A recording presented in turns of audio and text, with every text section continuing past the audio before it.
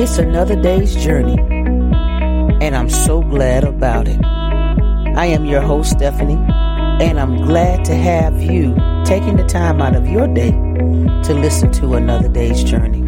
Words that I hope will encourage you throughout your day. Let's jump into today's episode.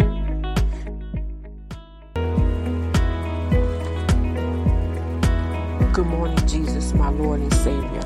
Thank you for taking our place upon that rugged cross on Calvary. Thank you for loving us so. Thank you for being by our side, for being our true constant friend. You are our most precious gift given to us by our Father God. I read it in the Word, and it said that you, my Lord and Savior, came so that we may have life and have it more abundantly.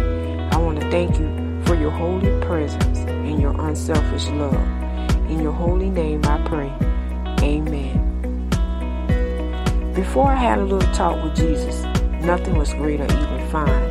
I had some reservations and some hills to climb. Peace I could not find. But when I had a little talk with Jesus, he eased my mind, comforted me, and gave me some consultation.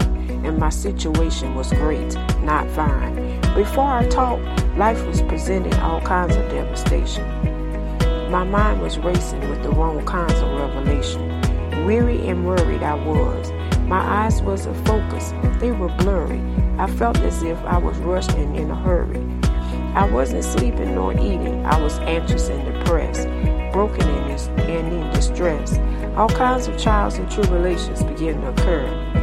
Even my speech was beginning to slur. Tried and tested I was under duress. Spiritually, physically, and mentally, I wasn't at my best.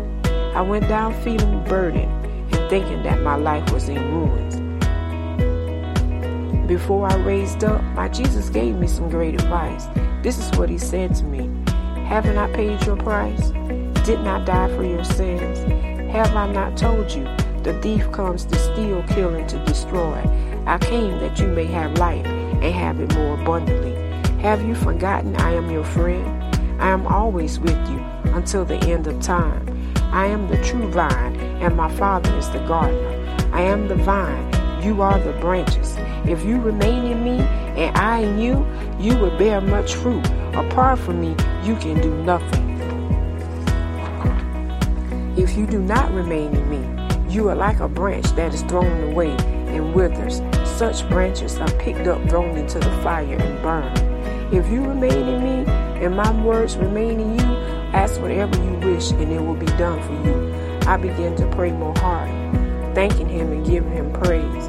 When I raised up, I wasn't carrying my problems, and I was no longer feeling tired and buried in no ways. My life was falling to pieces.